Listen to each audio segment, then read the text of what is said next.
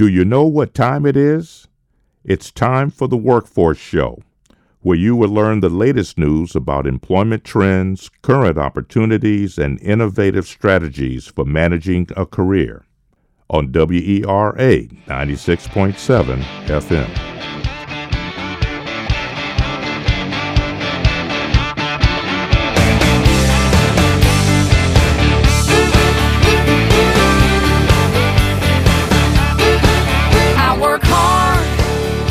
Hello, everybody. I have in front of me a guest of the federal government.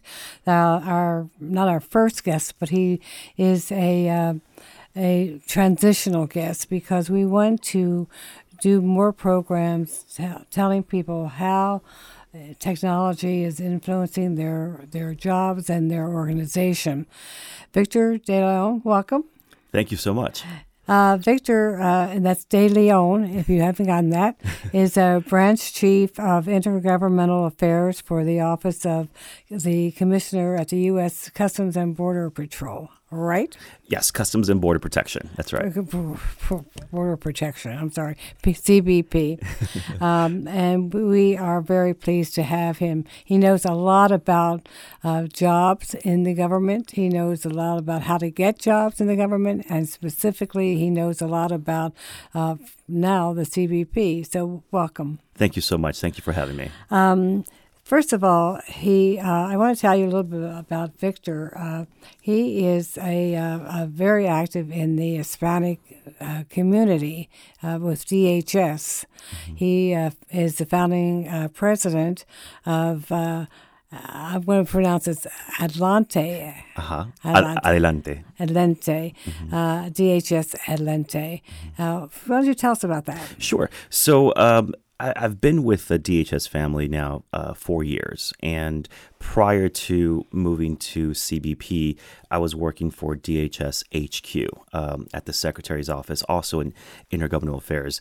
And a couple years in, some colleagues of mine were talking about, do we have an employee association specific to Hispanic and Latinos that we can maybe build on to create a pipeline of mentorship and kind of how to navigate the bureaucracy of federal service? And so they actually had they created the brainchild of DHS Adelante, and then most of them were appointees, and me as a public servant continues to serve. They left after the Obama administration, and they handed it over to me. And they said, here are the bylaws, here's a charter. Can you just run with it? And I said, absolutely. And so that's how that came to fruition. And that's where I met you most recently a couple of weeks ago at our inaugural networking event at one of Chef Jose Andres' restaurants. Yeah, I mean, you honored Andres he must be very flattered that you would have taken the time, because he has done so much for the public sector. Yeah, so the work he's done specifically in the last federal furlough, he was helping so many folks and feeding them. Those folks, federal servants, public servants that couldn't, put food on the table, or maybe just needed a helping hand. His food lab assisted with that. So our idea was, let's toast a thank you to Chef Jose Andres at one of his restaurants, and DHS Adelante was there to do that. And we had so many federal agencies there, as you saw when you were visiting. Yeah, so named a few of them. Sure. I was surprised that there were that many. We heard from NASA, we heard from Treasury, we heard from IRS, we heard from Justice, we heard from so many different agencies, and said, hey, a lot of our folks also benefited from this. Although this is a DHS Adelante event, can we attend? And we said, absolutely, the more the merrier. So there was a cross section of federal agencies present there, and it was a wonderful event. And so again, hats off to Chef Jose Andres for everything he did for the feds during the furlough. Well, the next time you do it, you have to have it in a larger building, because it was a packed house. It was a packed house. Yeah. And so I can attest to that and attest to the good work that Andres does as well. Mm-hmm. Okay, back to you. I know that you have a master's and you came from Texas. That's right. So fill in the details. Okay. So where are you? Where are you in the brothers and sisters sibling hierarchy? I am the youngest of four. Youngest. I'm the youngest of four. And I was in Texas up until I accepted this position with DHS, now CBP, 4 years ago. And in Texas, I was working for the Texas Workforce Commission through one of the workforce boards. And my primary responsibility was the public affairs and getting the message out on the great work that we were doing and the different resources available for the individuals looking to go back to school or find some of those skill sets in order to get a better job, etc. Or remove some of those barriers that some of them face in order to go to school or get a job, like childcare or fuel for their vehicle and so forth. So it was really, really neat work that I was doing. And so in doing all that, I, found a position on usajobs.gov. And one that few people know. Yeah, probably a needle in the haystack. And so I took a stab at it and I said, you know what? Maybe this guy from South Texas, I'm specifically from McAllen, Texas. And I said, as well. Yeah, I said, maybe I can do this. Why not? I'm going to throw my hat in the race. And so I applied through usajobs.gov, and fast forward, believe this or not, 4 months later, I had a job offer and I moved to DC. 4 months later, you had a job offer with DHS. Mm-hmm. Amazing. Yeah, it was pretty. You have quick. to tell us a little bit later about how you did it. Absolutely, happy to maneuver the system. So you're telling me that you worked in workforce all the time since you graduated from college. So after graduating from college, I had several jobs in the private sector. From doing media to doing banking, advertising, and all that kind of brought me into the Texas workforce. And that's what I'd been doing for about 5 years prior to moving here 4 years ago. And you said that when you were with the Texas workforce, it became a gold star for workforce development projects. We were doing some amazing work. We had a really good contractor called C2.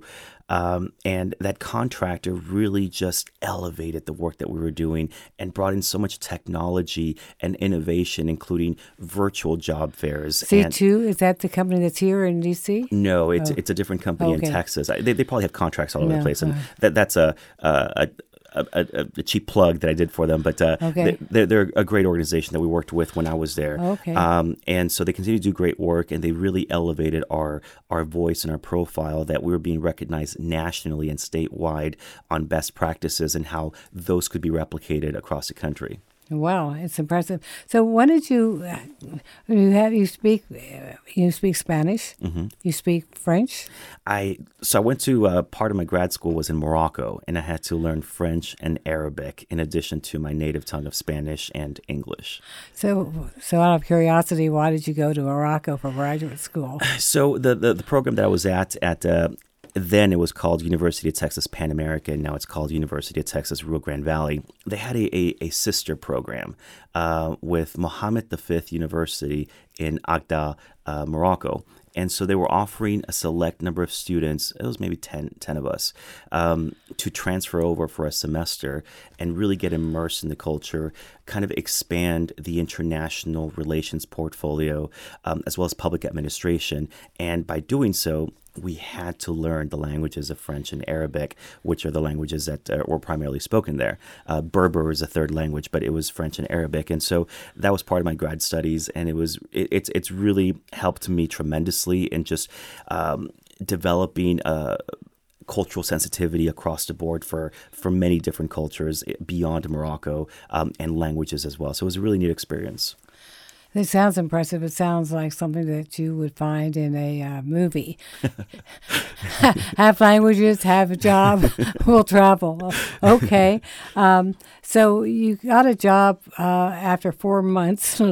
That's right. With DHS. At the Tell us Secretary's about your office. job at DHS. Sure. And it's different than the job you have now. So Right. So what was really interesting is I applied for the job in September. It closed in October. And then in November, I was getting several emails about interviewing for this position. Those emails were going to my spam box. So please check your spam box if you're applying for jobs. And so the Deputy Assistant Secretary at the time went over and beyond and called me directly and said, "Hey, we've asked you a couple times for an interview. You haven't responded. Are you still interested?" And I about fell off my seat because I didn't understand.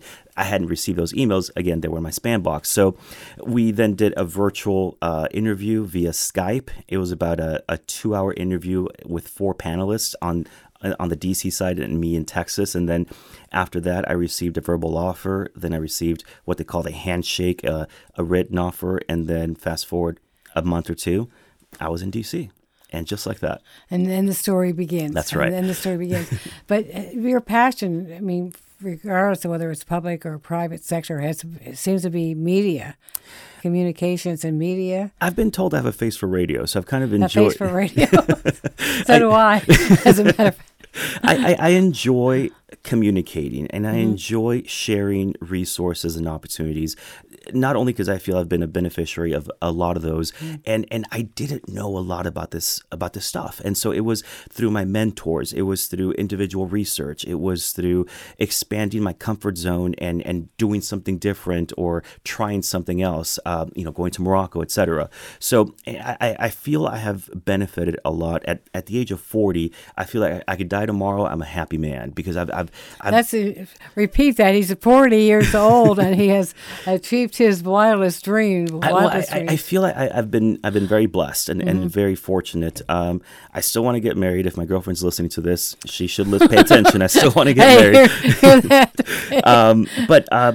So in using radio, using television, using social media, using a variety of platforms of communication, I enjoy sharing whatever I can that I experienced, and certainly anything else that I learned that perhaps others can benefit from, including, the internship opportunities for STEM at DHS or the usajobs.gov website that I benefited from because I'm right here right now. But before we could talk about that, we're going to talk about how the broad career paths and how one enters it and et cetera.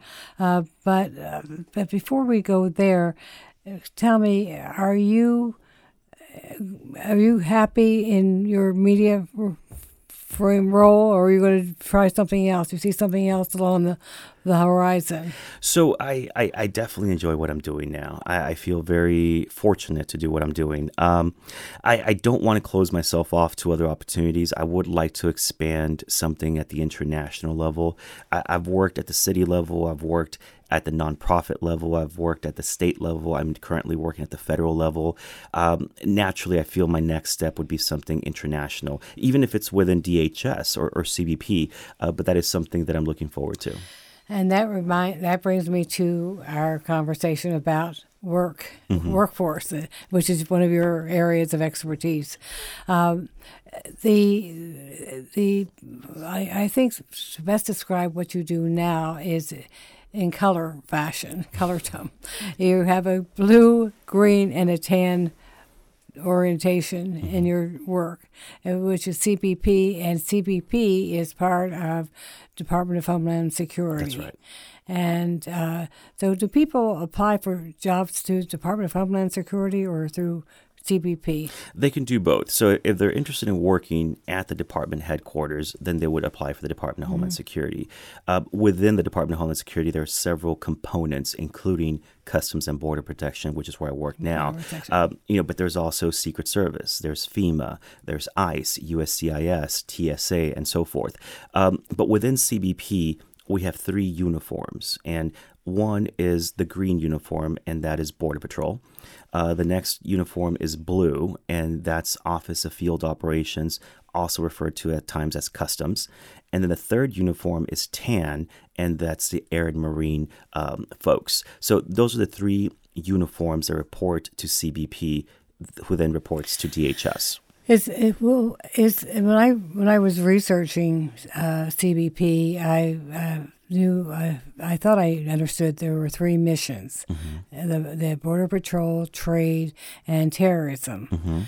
Now, but I didn't understand that it was the 3 colors. So, can you tell me how those 3 fit into your color? Sure. Color zones. So, our 3 pillars are travel and trade, border security, and countering terrorism and transnational crime. And our 3 uniforms, whether it's Border Patrol, OFO, also known as Customs, or Air and Marine, AMO, they all play a very intricate role in those 3 pillars, in protecting the nation, protecting the borders, and protecting all the communities between our borders. I see. Okay, I've been told that we have to stop for a second, so we're going to get a word from our station, and We'll be right back. You are listening to The Workforce Show on WERA 96.7 FM. You can find more episodes on SoundCloud, Mixcloud, and iTunes. Hi, I'm Cynthia Gurin, the executive producer of The Workforce Show. And I'm Charlie Ross, audio engineer. So we're going to get back into our regular scheduled program in just a couple of minutes. But first, we're here to ask you to take a moment to make this program and others like it possible by making a gift of $25, $50, $100 or more.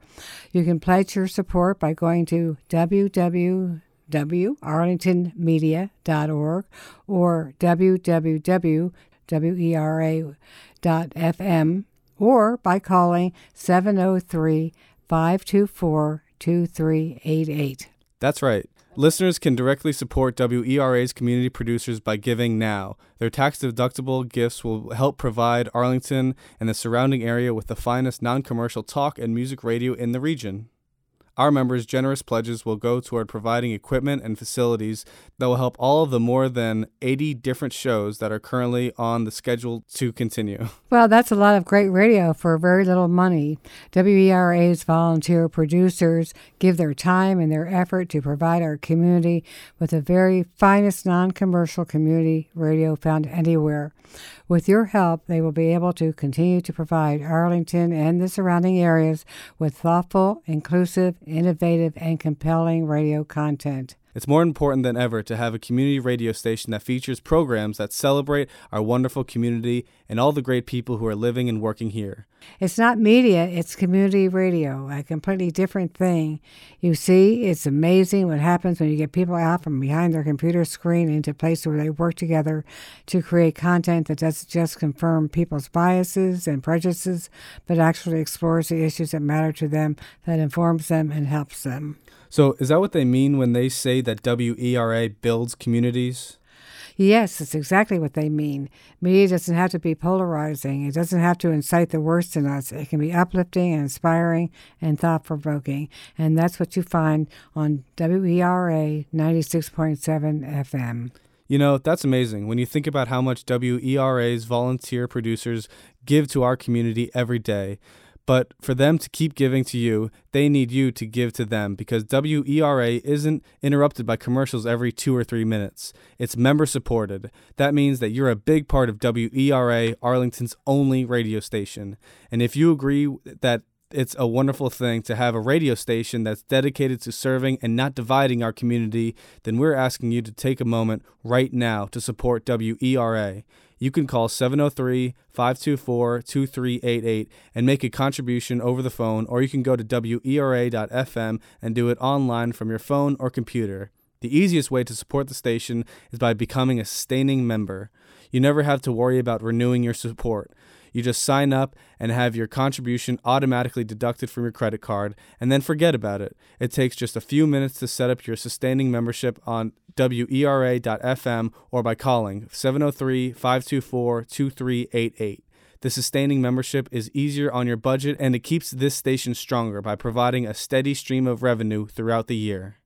Thank you, everybody, and hope you contribute and hope you find the programs useful. Okay, so the three colors of customers that are go across the mission of the organization.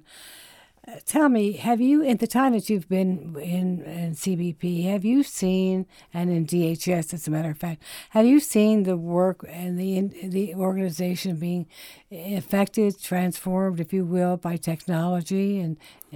Sure, absolutely. So our folks in the field, whether it's our branch, through AMO or, field offices through Customs or sector through Border Patrol, they're constantly evolving because the threats are constantly evolving. So it is imperative that we continue to evolve as well, including our technology. So our personnel is constantly being trained on new tactics and new ways to combat crime and, again, including border security, countering terrorism and transnational crime, but the technology they utilize is key as well. at a lot of our ports across the country, from Canada into the U.S., or land ports, or Mexico to the U.S., you'll see X-ray detection. You'll see some really cool gadgets that our folks are highly trained on and specialized to detect narcotics, to detect any sort of nefarious things that may be happening or could be a potential threat to the country. So, in that vein, do you do the three colors? I'm going to call them the three colors. Sure. Who do you design this technology, or do you use contractors, or how's it created, and how is it embedded in your organization? That's a great question. So it's a combination of both. We do have an office called S&T, and that stands for Science and Technology. And those are the folks, as best the way I describe them, it's if you can imagine Mission Impossible and all the cool gadgets, that's S&T. That's they talk on their shoe and their absolutely phone. That's like Adams. Yes. and so the folks at Science and Technology are like the coolest, smartest people I know in developing this technology. But they work very closely with our private sector partners, and what have they developed? What are some of their best practices? How can we incorporate those, and how can we then customize them to the needs that we have across the DHS enterprise, and certainly for CBP as well? So, although we want to target and specialize our conversation around STEM fields and the technology, we had to think broader than that. So, can you, first of all, tell me what are the occupations that are available, that are present in CBP?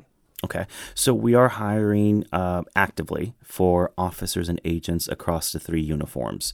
And again, that's the green for Border Patrol, the blue for OFO Customs, and the tan for Air and Marine.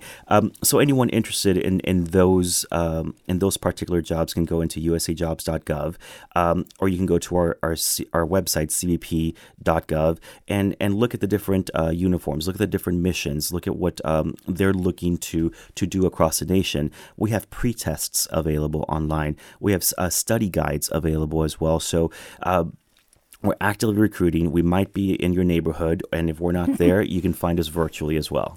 So tell me, I'm a young girl or boy, and I'm looking at occupations, and why should I look at CBP? Well, we're pretty cool. That's cool as NCIS. Yeah.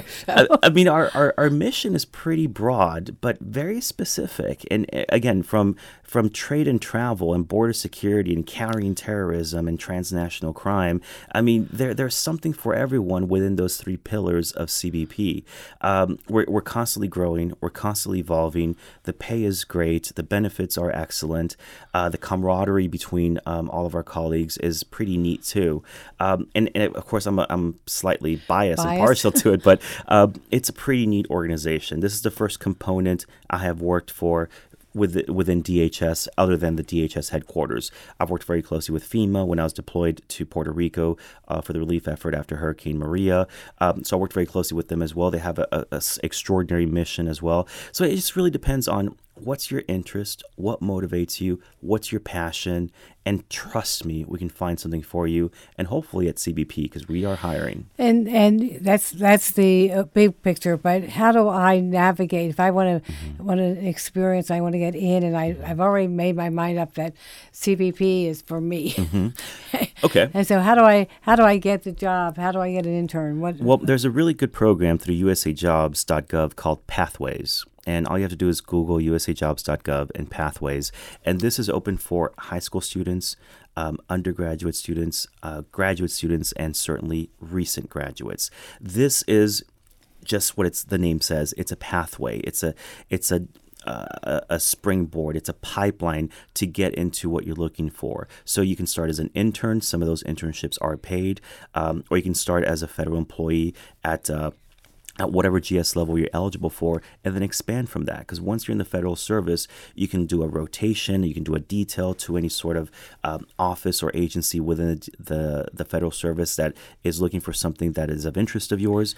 And so there's always opportunities. So we're going to conclude with this, with your story. I know among the different things you do, you go to Puerto Rico, and during Hurricane 1, and you were there for Hurricane 2, and what happened? So tell us the story. Sure. It's so funny.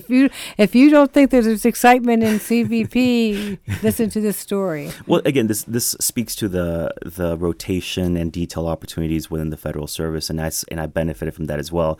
After Hurricane Irma had affected the island of Puerto Rico, they were looking for individuals to go out there and assist with intergovernmental affairs and liaison work and so forth. I signed up. I speak Spanish, and so I went.